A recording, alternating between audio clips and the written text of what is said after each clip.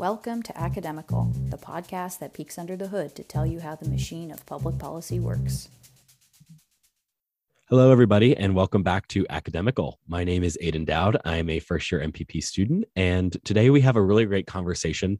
I'm talking all about the world of political speech writing, something that I don't know a lot about, that I don't think many people do know the ins and outs of and how that goes into policy work. So today our guest to talk about this is none other than Mary Kate Carey. Professor Carey is a practitioner senior fellow at UVA's Miller Center and also an adjunct professor in the UVA Department of Politics. She served as a White House speechwriter from 1989 to 1992 for President George H.W. Bush, then as spokeswoman and deputy director of policy and communications for then Attorney General Bill Barr. In 2014, she was the creator and executive producer of 41 on 41, a documentary about President George H.W. Bush, which premiered internationally on CNN and will soon be available on CNN's streaming site in January of 2022. She's also producer of President in Waiting, a documentary about the modern vice presidency that features interviews with all the living vice presidents, which debuted on CNN in December 2020.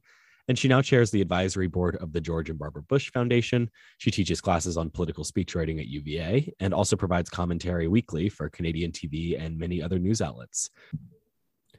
Welcome, Professor Carey, to the podcast, and thank you so much for joining us. Thanks for having me, Aidan.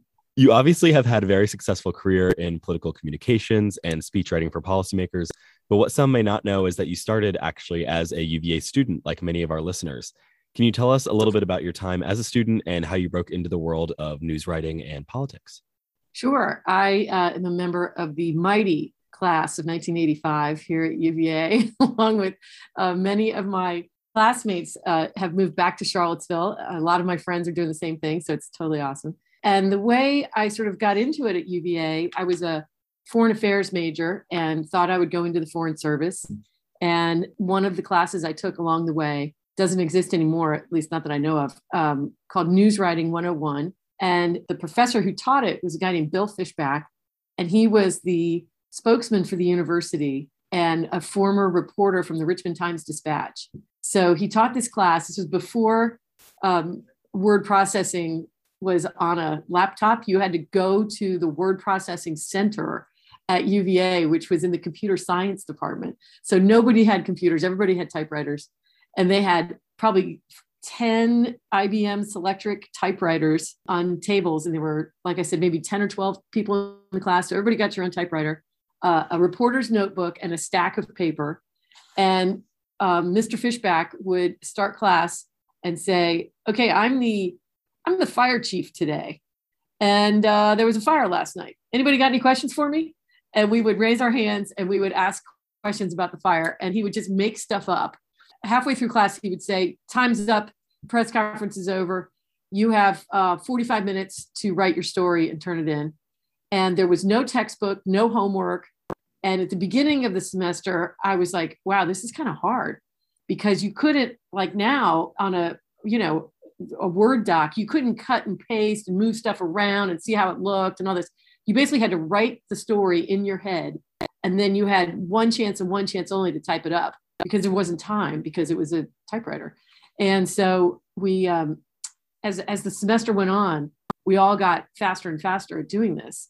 And by the end of the semester, I could write on deadline pretty darn quick, accurate, fact-based reporting. And I just thought this was the funnest class because, like I said, no homework, no textbook. You were done when you walked out of the room, didn't have to do anything again until the next class. And I said something to a friend of mine that, man, I just love this class. It's the best class at UVA. And my friend said, oh, well, there's a underground conservative newspaper that was the alternative to the Cavalier Daily. It was called the University Journal at the time. And he said, they're looking for columnists. Why don't you be a columnist at the paper if you like to write like that? And I said, oh, no. I don't really want to have to be a cub reporter first and work my way up to be a columnist, because that's what I thought columnists were former reporters who then could be columnists. He goes, oh, no. Reporters are reporters, columnists are columnists. You can be a columnist tomorrow. And I was like, really? So I show up, I become a columnist at the University Journal. I end up moving to be executive editor, and I'm, writing the unsigned editorials. Then there was a coup at both papers, and I ended up switching over to the Cavalier Daily. The conservatives tried to take over the Cavalier Daily for a year. And so I ended up writing for both papers as a columnist. And the thing that it did was it allowed me to graduate from college without ever having to worry about anybody asking me for my transcript or my grades, because I had a portfolio of published works, and employers could look at my writing and decide for themselves if they thought I was a good writer. But what was sort of the subliminal point that was made by those news clips was that I could meet a deadline. And that's very valuable to a lot of employers. There's a lot of great writers in the world, but not everybody can meet a deadline. And so that was worth at least 3 jobs out of college, where the first thing they asked me for was my clips from my columns. And so as a result, I highly, highly recommend writing for any of the publications here at UVA, because you'll not only hone your writing skills, you'll show employers that you can meet a deadline. So after then, when you went from college, you said in your next 3 jobs that was really useful to you. What were those jobs? And then how did it eventually get you to speechwriting at the White House? So the first job out of college was answering phones for a congressman from New York on Capitol Hill. But he knew I was Irish, and he was on a foreign affairs subcommittee that dealt with all the problems going on in Ireland at the time. So if there was anything that he had to testify on in Ireland, I was allowed to write it. But mostly I was answering phones. And then the second job I had, I answered an ad in the paper to work at ABC News' This Week with David Brinkley, who was the guy before George Stephanopoulos. And there was a writer's strike while I was there. And I thought, oh, wow, this is my big break. And now I'm going to get my writing job. And instead, I was too junior to be a news writer, because this is only I was 22 or something. And so I would build the scripts for the on-air talent, but not write them. I would just, sort the papers. And then the third job, one of my buddies from UVA, who went on to become Secretary of Labor, actually, he called me and said, hey, I heard about this startup, and you might want to throw your name in. And it's something nobody's ever done before. It's going to be a political news service. And there was no such thing then. It was before Axios, before Politico, any of that. It was called the Hotline. And basically what they did was they aggregated all of the news stories on politics from all the papers across the country. And then we would write little synopses of them. And we started writing at midnight. It was a midnight to noon graveyard shift. The newspapers would go to the printing presses at midnight and send them to us. So we'd get the political stories. We'd aggregate them, write up short little write-ups about them. So if Al Gore gave a speech, we would say, oh, the Washington Post said it was brilliant. The New York Times said it was terrible, whatever. And this was expensive subscription service. And basically all the networks and all the campaigns in 1988, anybody who was running for president in 88, subscribed to this, and this is how they made their money. And eventually the National Journal bought them, but it was a startup at the time. And there was a Republican and a Democrat managing editor. And so I would write as well, but the managing editors picked the stories. And so that's what got me my start in politics, because I covered the primaries. And just as the Bush campaign was getting the nomination and going into the general election, I got hired there and switched over to being on the campaign staff. And if I can cut in really quick. So was that when you were working there for that aggregator, was that a time when you switched from like your columnist experience then to more of a reporter role, or how okay. Yeah, that was not an opinion world that I was in. It was all straight reporting and, compressing down the most salient points of other people's reporting. And, but what it taught me to do was how to take a lot of information quickly and distill it down. And the next job I had, when I got onto the campaign, was writing what was called Line of the Day, which was a one-page sheet that went out to all 50 state chairmen saying what the Bush campaign had done that day, what the Dukakis campaign had done, and why we were going to win and they were going to lose. And it was to give anybody who might be called onto the nightly news on behalf of the Bush campaign across the country some sound bites, some facts about what had happened that day, quotes from the vice president, statistics, whatever. And then, so it was sort of soundbitey material for television. I was more shocked than anybody. He wins the election after being down 17 points. And they say to me, we'd like you to come with us to the White House. And I was shocked. I figured they'd give me some crazy job at the, EPA or something. And instead they said, come to the White House. And I said, but the line of the day is very political. They don't do that at the White House, do they? And they said, no. In those days they didn't, now they do. And they said, we want you to write magazine pieces by George Bush, ghostwrite them. So it'd be like Why I Love Country Music by George Bush for Country Music Magazine. And I said, but I've never written a magazine article before. And they said, well, are you saying no? Are you saying you don't want the White House job? And I said, oh, no, I'll take it. I'll figure it out. So I start writing magazine pieces at the White House. And about 6 months into it, the boss comes to me and says, we're going to switch you to speechwriting now. And same thing. I said, but I've never written a speech before in my life. And he says, are you saying no? Are you saying no to the promotion? And I said, no, I'll take it. And he says, you're going to be fine. Don't worry. And I was 24. And I thought, why does this guy think I'm going to be fine? And now looking back on it, I realized that those jobs I just told you about, starting with being a columnist, were fact-based, persuasive writing on a deadline. I had to take large amounts of information and distill them down, which is what a speechwriter does as well. I had to write stuff that could get on the nightly news, were sort of soundbitey, catchy stuff. And then I had to write in someone else's voice. And it was the same person I was going to be a speechwriter for. So that is exactly the job description of a speechwriter. But I was intimidated by the title because I had never had that title before. But if I had somebody who was 24 who had that string of jobs sitting in front of me, I'd say, oh yeah, you're going to be a great speechwriter. You'll be fine. But at the time I thought it was just a matter of time before I'd get fired. And I was, lucky to be alive. So. Yeah, that's funny.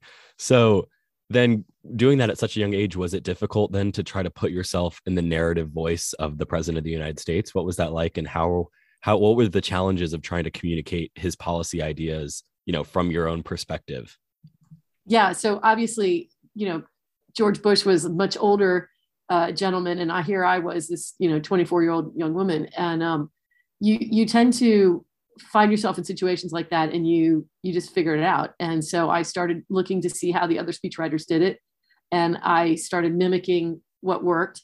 And I didn't know any better to screw it up with. I just started figuring out, you have to think about how the president or whoever you're writing for, how that person speaks and what words they tend to use. And certainly if you watch Saturday Night Live and Dana Carvey, you can see an exaggerated version of how George Bush spoke when he was president.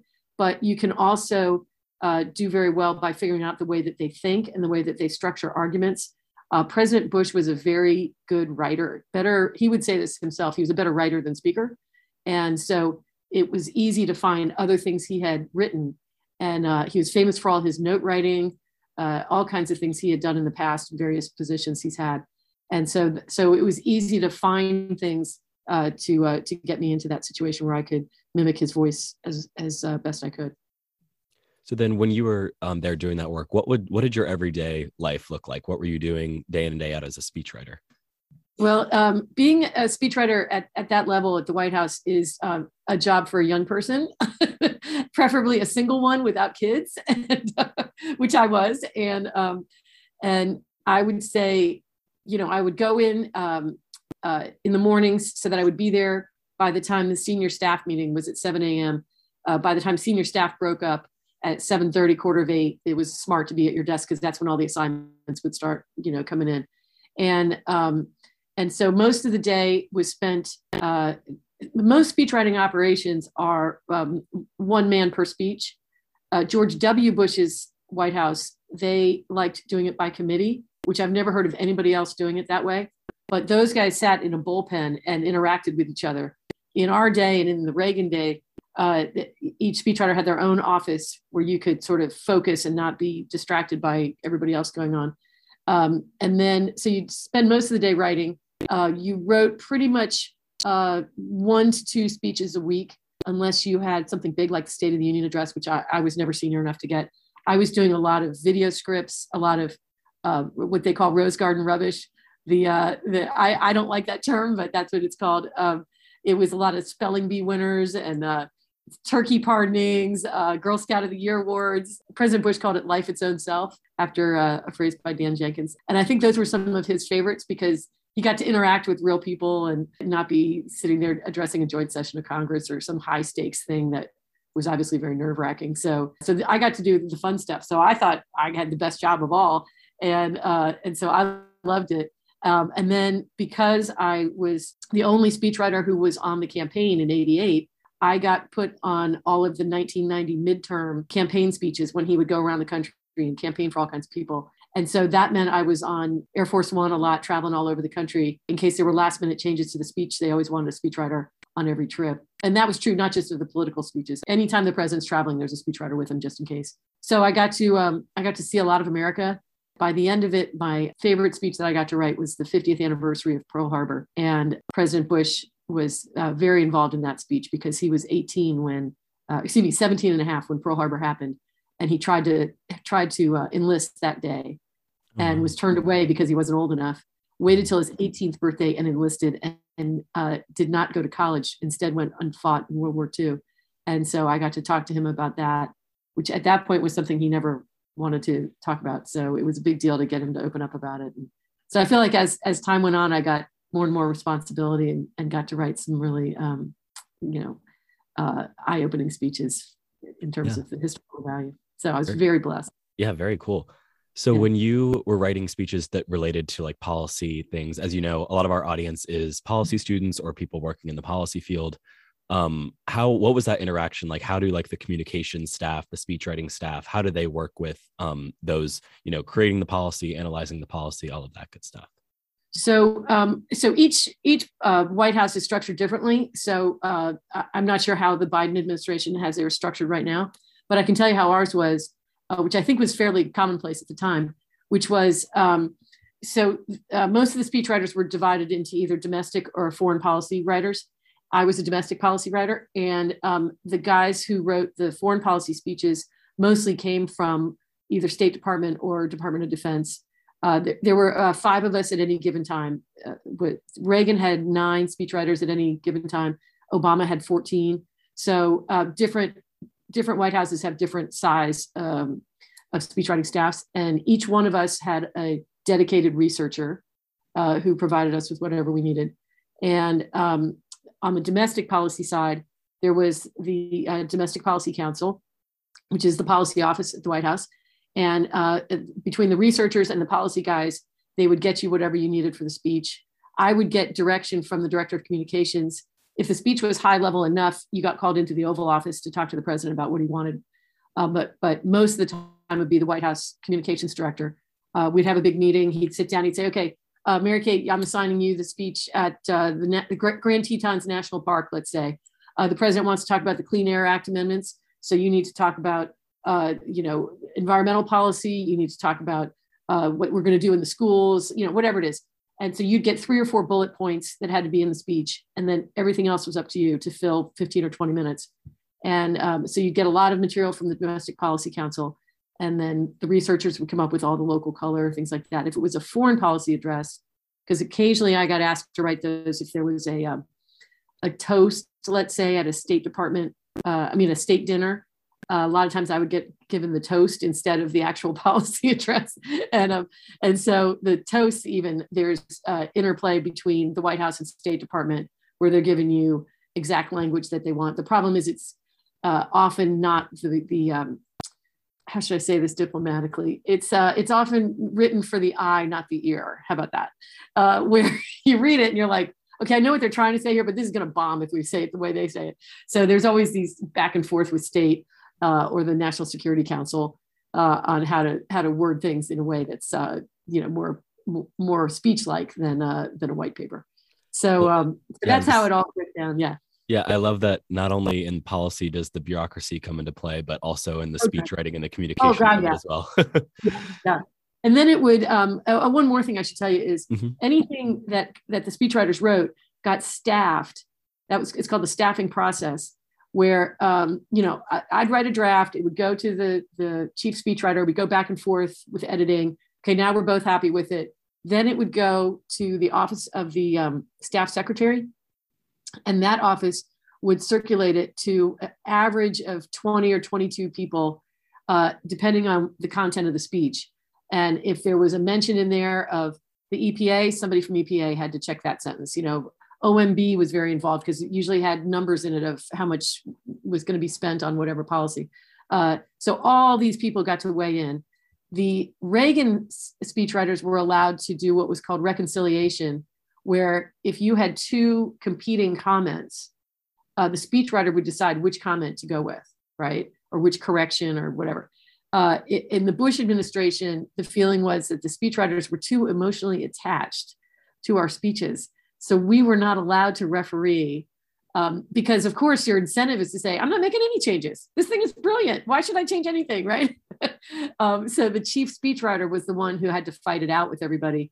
And then the changes got put in. There was a deadline. And if anybody was late for the deadline, they had to explain directly to the president why they were late, which tended to stop people from missing the deadline. And then the last person it would go to was the president.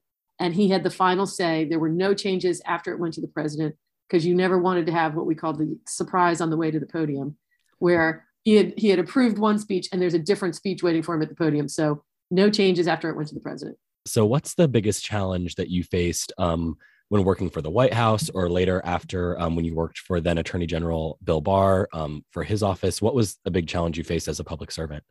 So probably the biggest was that I was, for a while, I was the only woman. That eventually changed, but I was definitely the youngest.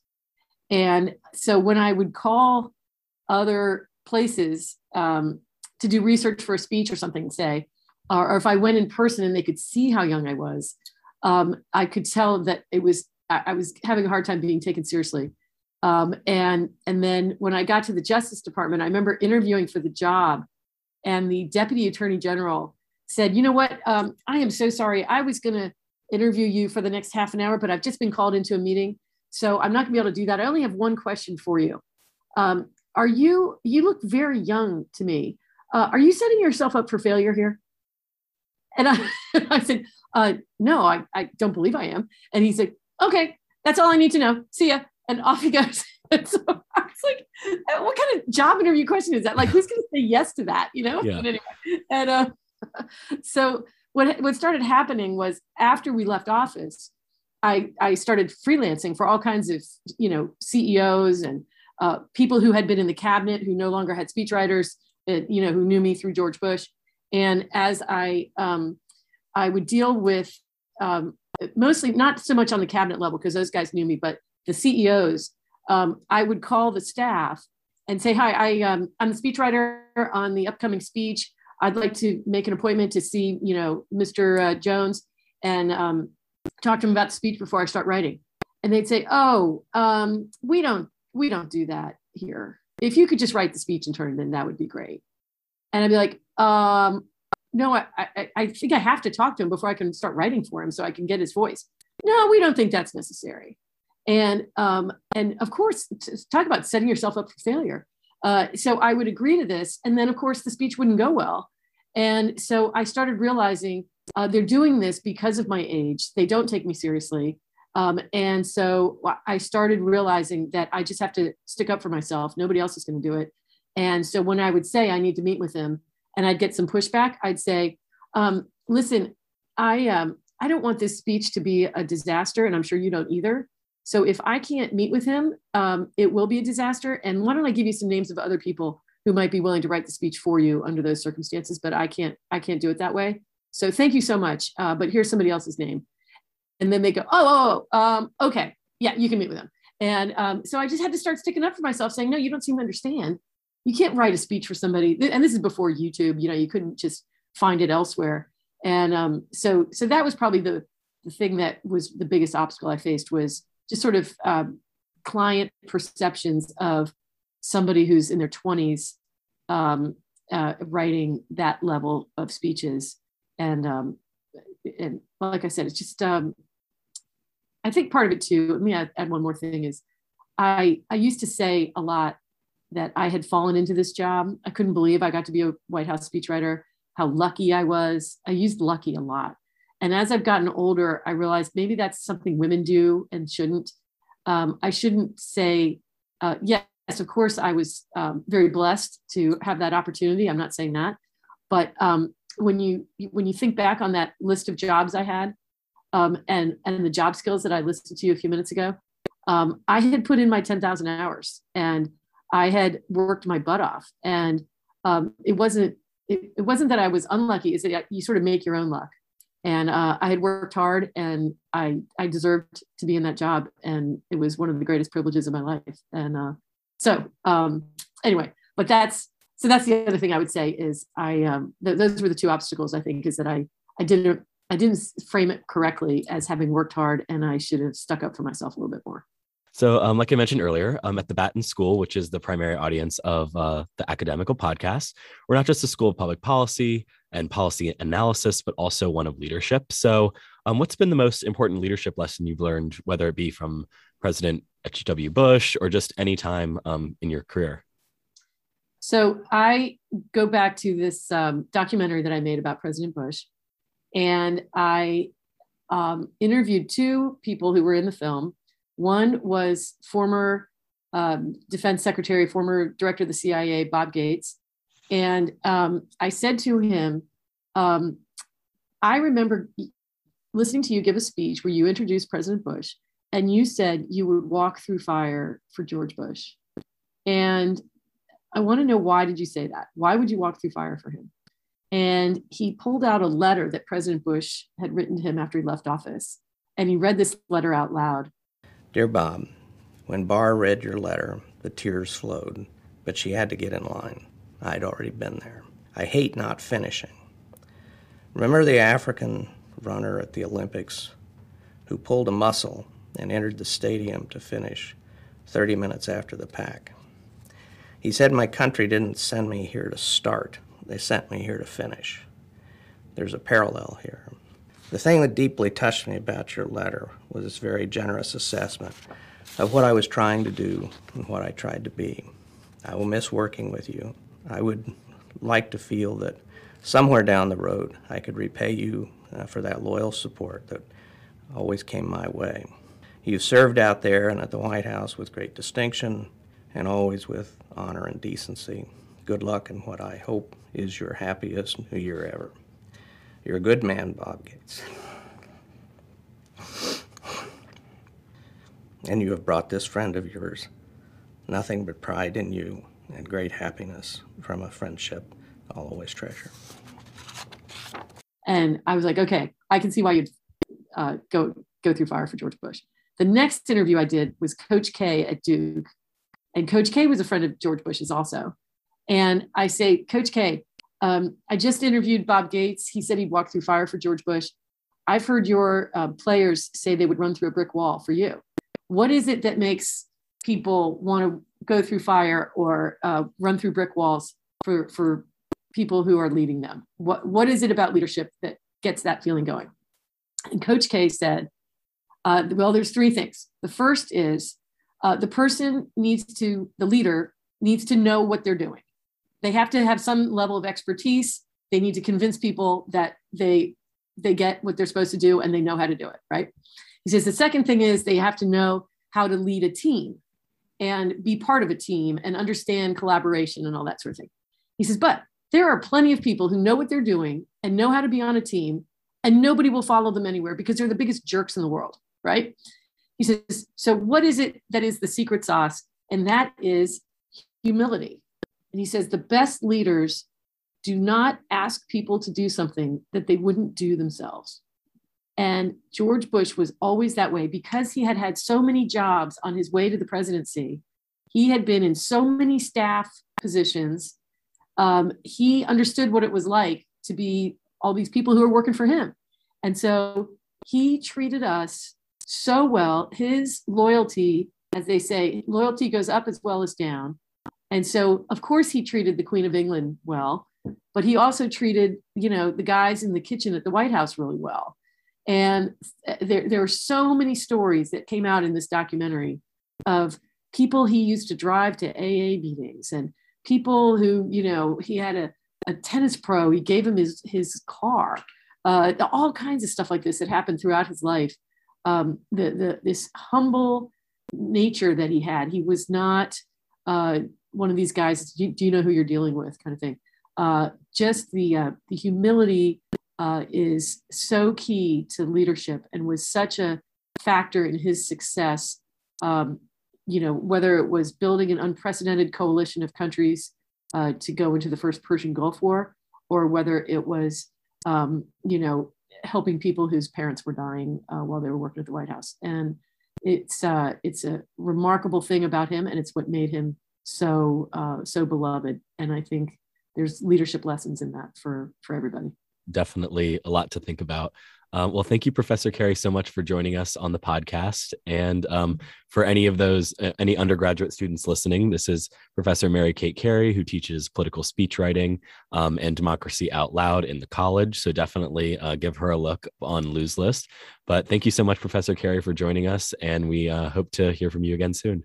Thanks for having me. This was a blast. That's all for this week. If you have any questions, comments, show ideas, you can pitch us at virginiapolicyreview@gmail.com. Until next time.